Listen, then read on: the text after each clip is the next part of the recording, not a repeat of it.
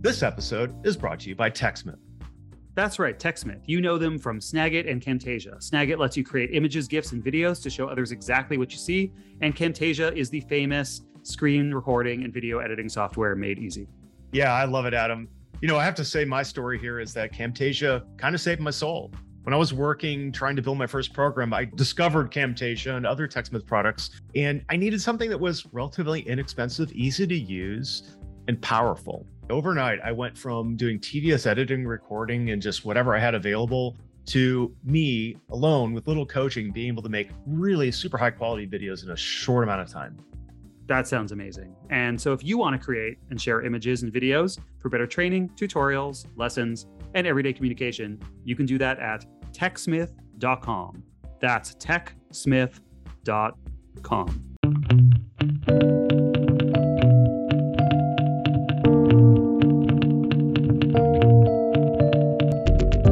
Welcome to CE Lab. I'm AA Lab, and this is DD Lab. We are here today to cover the TSIA State of Education Services Report. Isn't that right, DD? We're not even going to do the International Day of. We're just going to jump in that fast. We got to do the International Day. Oh, no, let's do it. Let's do the, what International Day is it? Well, darn it, it is National Thrift Store Day. Oh, my gosh. Well, I'm going to pop some tags. Going to Macklemore this up. Hey, will you be the Ryan Lewis to my Macklemore? Indeed, I will. Let's do this. All right. Is that who we would be in this? I don't know, man. No, we're just which one of us is the Macklemore and which one of us is the Ryan Lewis? Audience. Which one of us is the Steph Curry and which one of us is the rest of the Warriors? Hey, that's mean. You need 3 shots. Okay, let's do it. Let's talk. But that's a great seg into this episode, because what we're wanting to do is we're following on the state of reports that we do every year. Now this is 3 of 4 that have come out so far in 2022.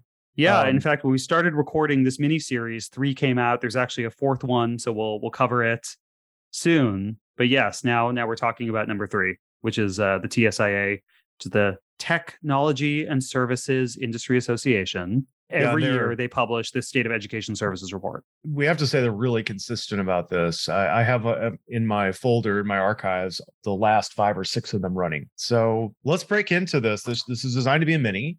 What we want to do is pick up some of the key themes and talking points out of that. And again, invite you to talk about it with us online or in forums or what have you. So Adam, where shall we start today? What's the first takeaway that you had? Or shall we frame it up in what the spirit of this year's report is all about? Yeah. So in each of the episodes so far, we've been talking a little bit about the methodologies and the sample bases that these reports use to form their findings. And so I think it's important for us when we think about TSIA to think about who are the members of TSIA by and large. This is a different representative sampling than we saw in some of the other reports that we've covered, like Skilljar or Thought Industries, because here in TSIA, you're actually going to see a much larger member base of companies who offer true technology services, and thus within education, true education services running as a P&L. They're generating profit in a lot of cases. And in many cases, they're doing this for these on-prem software companies. Can we talk about on-prem versus SaaS for a moment? Because I think those are really, everyone was around for this. This is really super important. I know. Well, I was around for it. I'm going to take you back. Let's go in the Wayback Machine. 20 years ago. One of the things that has led me into this field, Adam, is that I realized that I was doing training and education back that early on in my career. I mean, we all kind of get drawn to our calling, and this was mine. I was in a laboratory. I was helping integrate a lot of systems, but all of those systems were on-prem, meaning, okay, you get $1 million contract. You go and install software on servers or desktops. Literally on premise, in someone's servers on the premises. Right. You're literally, it was fun, bizarre, crazy back in the day. I'm talking about late 90s where I was working in how many floppy disks?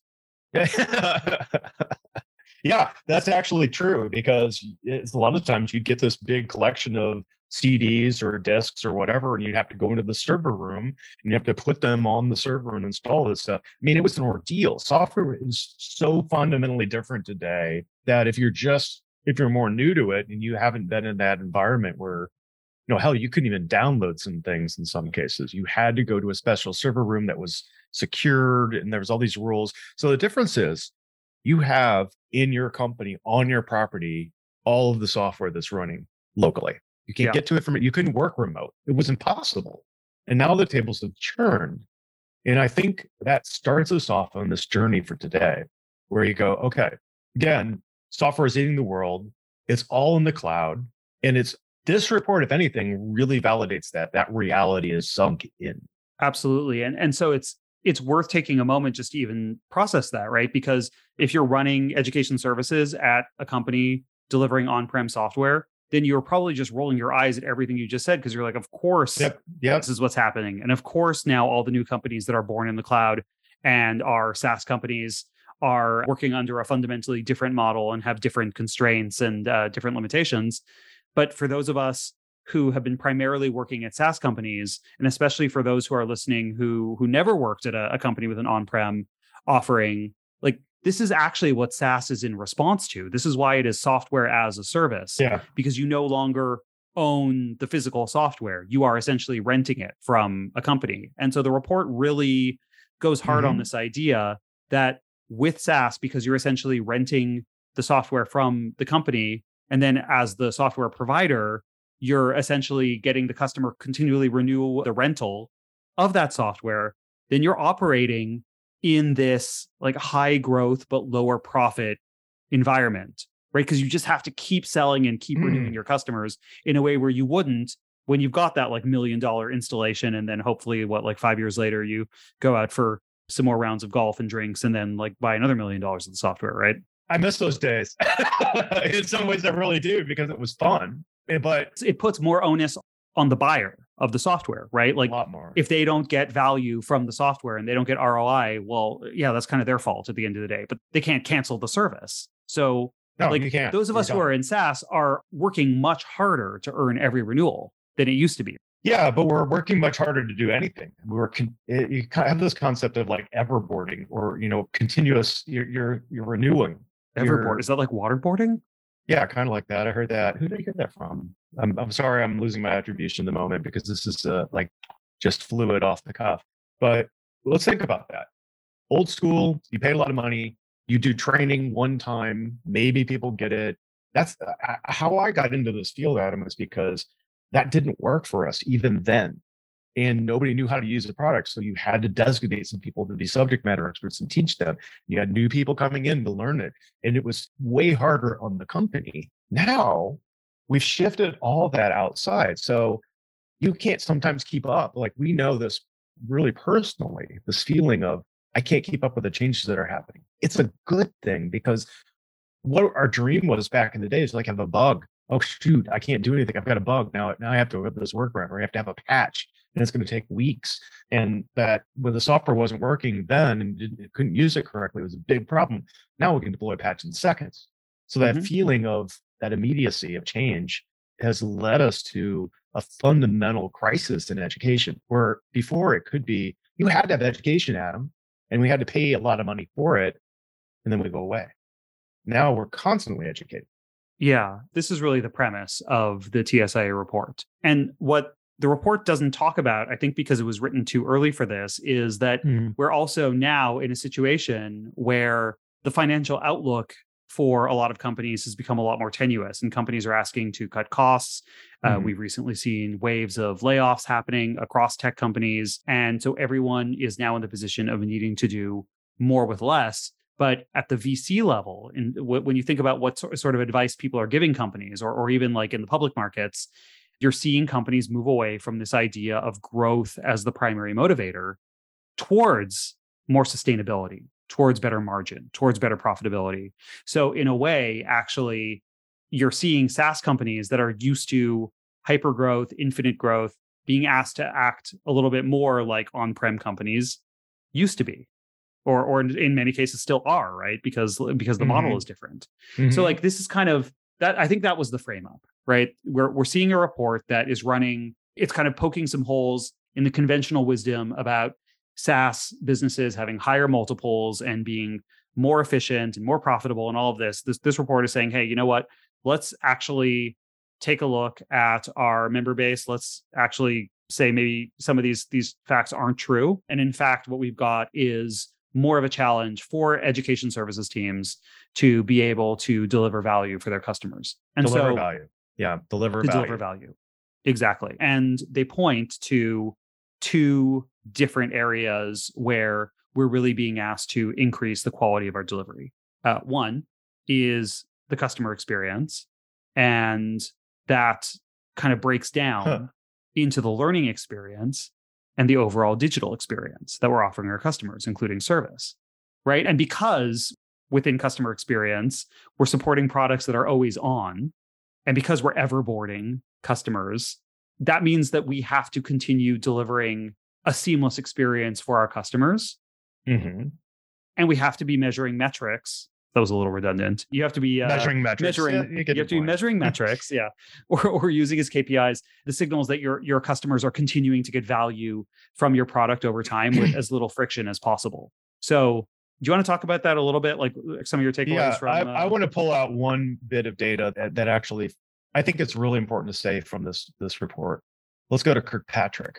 Literally 96% of respondents to the survey that powered this report said they're in reacting mode, meaning they're not really capturing the data and the information to show how we're moving the needle, how education is moving the needle. So you've got, okay, like education before was easy when we had people in a seat in a room taking a test. You'd see them. You could do all this stuff. It's natural. Now we're kind of lamenting the fact that we're putting a lot of content out, and that helps.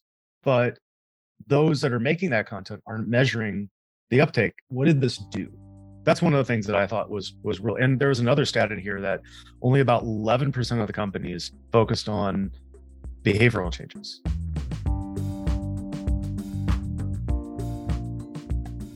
Imagine having all of your learning challenges solved. With Docebo's Learning Suite, an AI-powered LMS built for enterprise, you can tackle any challenge. You can easily create and manage content, deliver training, and measure the business impact of your programs. Docebo is built for customers, partners, and employees alike, with dozens of integrations to embed directly in the flow of work. Check out Docebo today at docebo.com.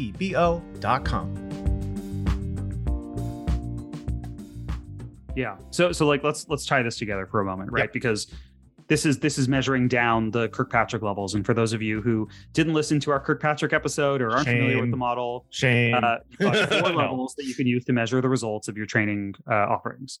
Level 1 is the reaction to the training. Level 2 says, okay, so what if they liked it? Did they learn anything? Level 3 says, so what if they learned anything? Did they change their behavior? And level 4 says, so what if they changed their behavior? Did changing the behavior actually have any results? Mm-hmm. So again, you see this breakdown where the majority of people are measuring reaction, but they're kind of stopping there. You've got only about half who are doing some sort of assessment of whether the customer learned anything. And then, like you said, 11% are actually measuring any sort of behavior change, and level 4 results is even lower than that. So that's actually, we see this distribution fairly often, although I think it's starting to change, especially the more that companies and learning programs have the ability to measure the downstream effects of their learning. And part of how they do that is through better integrations. Because if you can see, for instance, for your trained versus untrained customers, whether they actually got to first value quicker or whether they were more likely to renew or expand or upsell, you can actually then see correlation, not causation, but you can see whether training was correlated with those downstream effects. And it seems like a lot of people just aren't measuring that still. Yeah, and I find that really surprising. I can take a moment right here to actually use this as an opportunity to connect to John Lay's from Talented Learning's report that just came out recently, where one of the things that he had said in that very boldly was that integrations are one of the main trends, like the number of integrations that a platform can do successfully to get us to those learning outcomes, to get us to be able to tie data points to trends and see what people are doing and if it's moving the needle. That's one of the big drivers right now in the market that is turning people from one learning platform to another. They're thinking about this stuff. They want to solve these problems in a big way. Yeah. This report comments on that too, right? Because they actually asked their member base here whether they were integrating with other systems or not. And what you can see is, again, actually like fairly low integrations overall for a lot of these programs. You're not necessarily integrating your LMS with other systems of records. You had the most common one was their CRM, the customer relationship management system. That's going to be something like HubSpot or Salesforce. And that was what most of the respondents were integrating with, if they were integrating with anything, but that was only 43%. And then that got lower with the financial system, presumably because you're tracking revenue from your training program, or with the support system, presumably because you're tracking the effect of training on support tickets and support cases. And again, knowing that this is a TSIA report and we're focusing a lot on education services businesses who are generating revenue and who are also interacting as part of a broader spectrum of professional services and support organizations. Like, I think there's good reason that they're looking for these types of integrations. But overall, I think the thing that was really eye-opening for me in this report was seeing that the overall uptake of any sort of integration between the LMS and anything else was low. 18% weren't integrated with any other systems. And so then when you're going and looking at, how few people are measuring the effect on behavior or results, well, there's a pretty strong tie to the fact that people aren't integrating their systems to be able to measure the results of their learning. Therefore, they aren't measuring the results of their learning beyond those surveys or maybe like an assessment. Yeah. And it's a thread that's been pulling through from previous reports that TSIA has said as well. That this capability from data is a capability that continues to lag for most training orgs. Yeah, I agree. So what else do we want to pull out of this report, Dave? One of the things that I thought was really cool that I pulled out was this statement of meeting customers where they are. Really liked that. There was a part in this about communications, and the statement made was about how there needs to be more multi-channel communications, not just a reliance on traditional email, for example, because, I'll tell you a story about that. When I was at Outreach, everybody was ultra anxious about email to the point where I asked a question one day, may I do this survey to our customer base? In asking that question, the sensitivity was, oh my gosh, we don't want to spam or saturate our market with tons and tons of emails all the time. We can't keep doing that. So what came out of that is, how else can we approach them? LinkedIn, social media, all these different channels that traditionally we didn't have 10, 20 years ago, right? And that on-prem world wasn't used to working with. Now the market has shifted. So that's something that I pulled out that I thought was, how are we getting out into new methodologies, new omni-channel approaches that can reach our markets? Yeah. And they're talking about it in a really interesting context as well, because this is sort of a response, I think, to what they're saying about companies starting to invest more in their customer experience, but more specifically their digital experience. And so to create an effective digital experience, one of the core recommendations that they make is improving findability of content. So when you type in a search term that's like, how do I do this? How do I do that?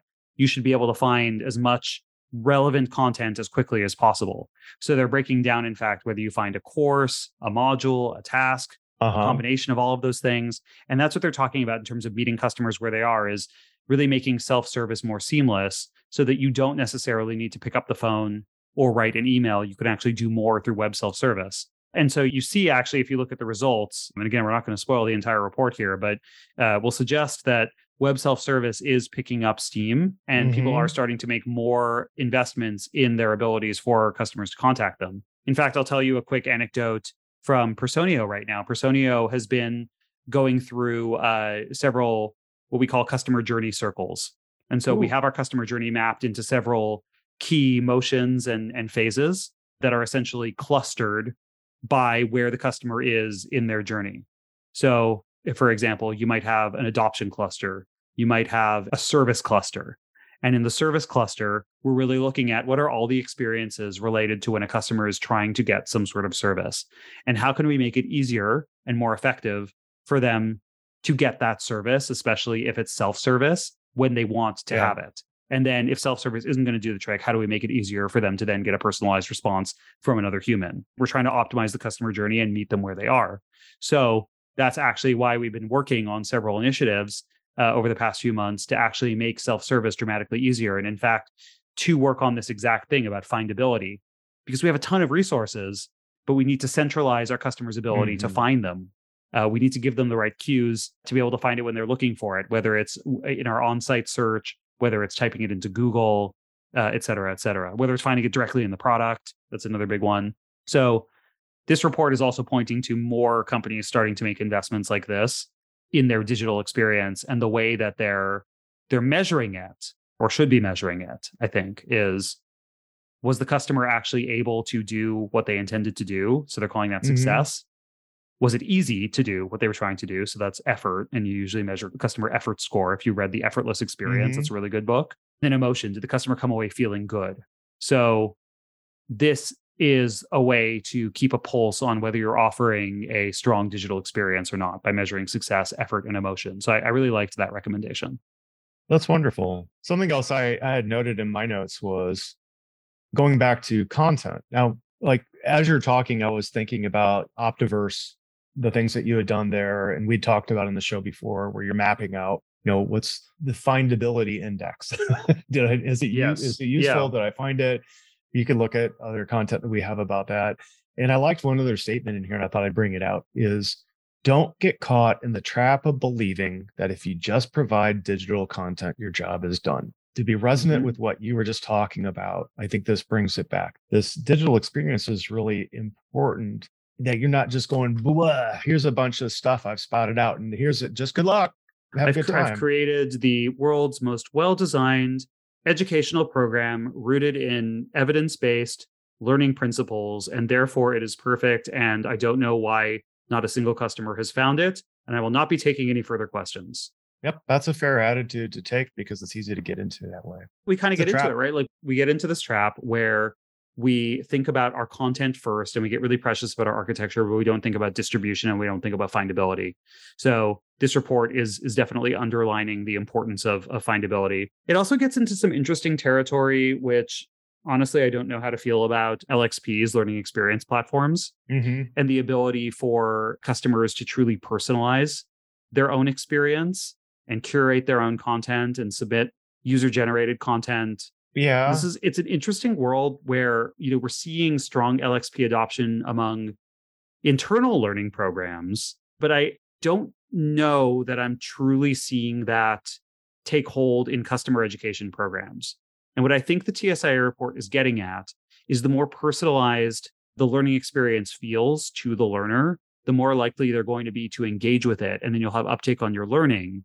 But I'm not quite sure if LXPs are the solution to this. And this is maybe a preview of another report that we're going to look at when we talk about the idea of kind of like bottoms up content curation and personalization. I was thinking about our manifesto. And when I talk about personalization, I'm always thinking about our manifesto.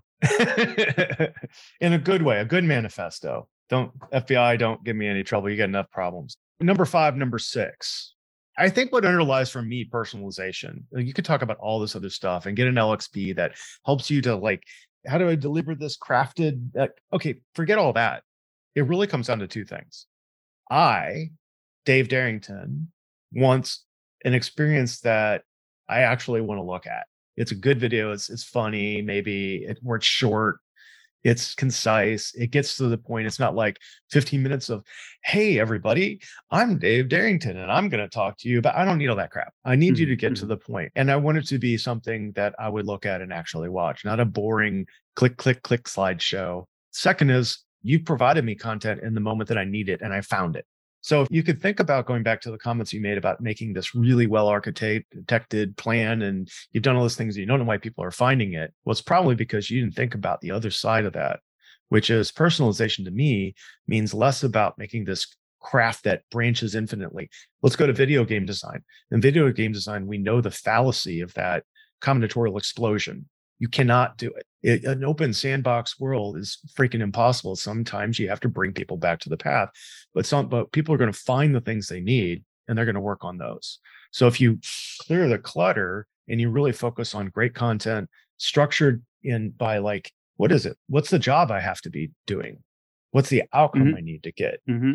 Those are the things that I need. And I need less oh, Adam, I want you to go through this 3-hour 101 that's going to actually get you to that point. Yeah. So that is a really, I think, smart way to start with the idea of curation and content relevance. And the report kind of comes to this as well. So when they're talking about how to drive more value, and specifically they're talking here about common adoption metrics like time to first value. Because I believe, if I'm remembering this correctly, in last year's report, there was a really long, I don't remember if it was an aside or if it was actually just the thesis of the report, was that all of these programs were saying that adoption was the most important thing that their businesses were asking them to measure. And then none of them knew how to actually measure their impact on adoption. So there was this huge disconnect that the report was flagging. And again, I don't remember if it was last year's report or if it was a previous year's, who even knows what time is. But here, they're actually providing some interesting recommendations, which I quite like, about how education services can start to tie themselves more to value and specifically to customer adoption.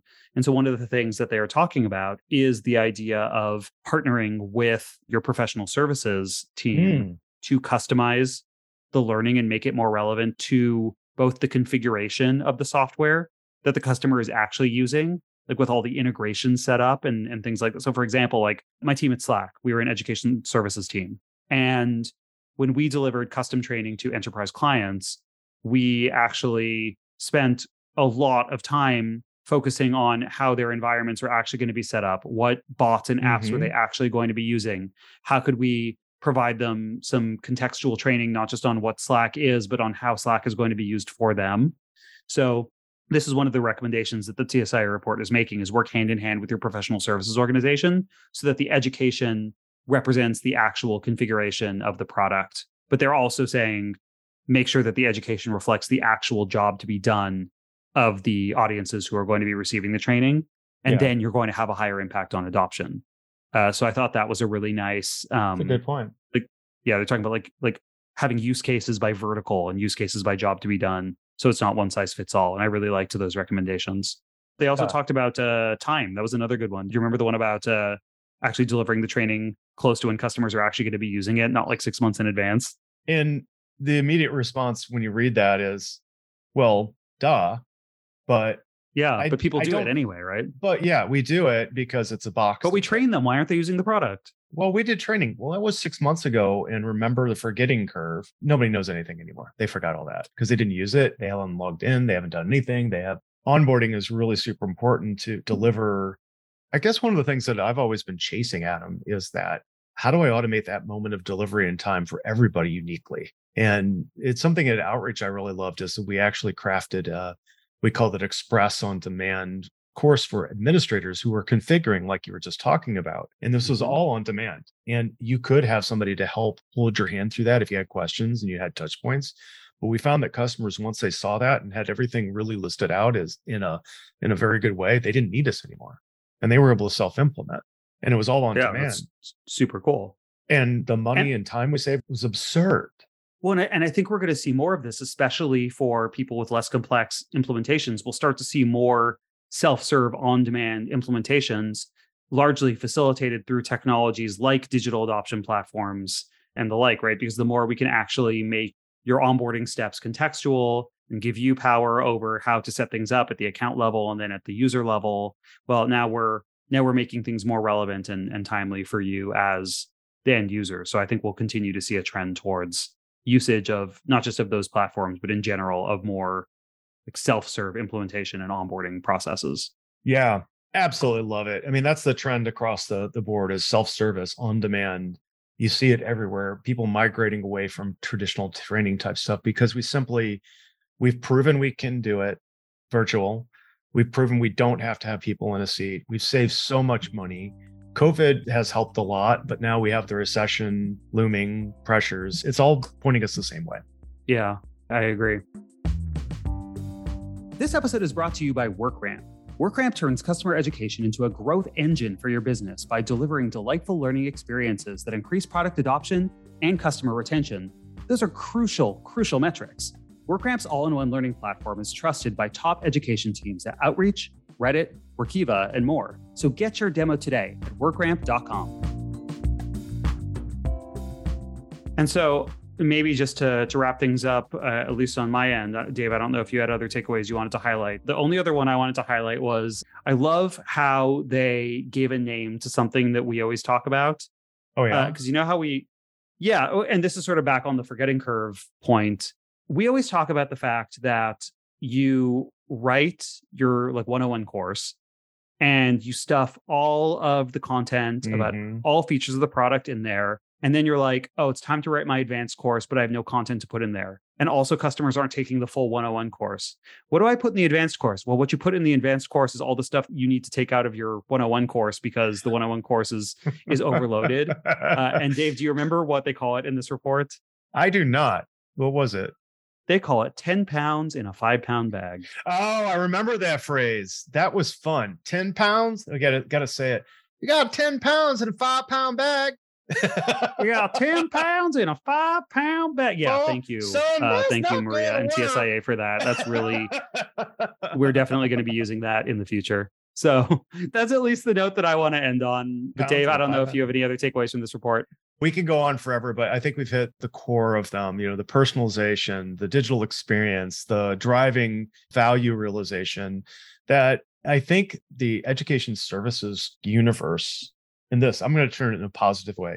I think the education services universe is really not just started, they have actually understood where customer education premises are coming from, that this is unavoidable, that we're going to have to make fundamental changes in how we do revenue, what our goals are, and how we deliver education. And it has to be at scale with growth minded because we're not on-prem anymore.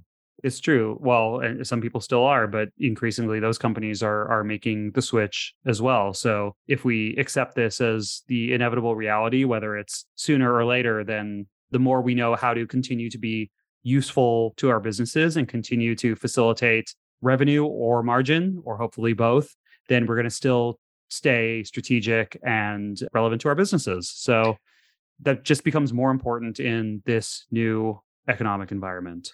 And I would say, just in closing, one closing thought, I have seen the emergence of some more newer platforms in education platforms that actually are allowing you to sandbox and present on-prem software in a virtualized environment to train against. Yes, so, they're like virtual lab platforms. Arasi Labs is one vendor I've worked with recently. It does an exceptional job at this. There is, I'm trying to remember the name of it. There's another company. CloudShare do this? Yeah, I think so. Skillable. But there's lots of these platforms that are saying, okay, well, we can simulate on-premise software with a virtualized application and allow you to learn about it. And that helps our space quite a lot. Yeah, absolutely. And you see, Instruct, especially for INSTRUCT. Instruct, yes, with a Q. Instruct with a Q. Yep. Yeah. And there with a whole suite of like virtual lab platforms or live labs, you're able to deliver more of what you would have delivered in that lab environment, but do it at scale and online.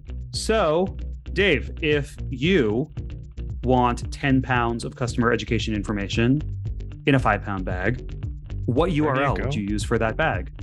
Well, I would go to customer.education. You know it, you love it, you bookmark it, get out there. And if you found value in our podcast, we have all kinds of stuff there. We have show notes, we have transcripts, and more to come.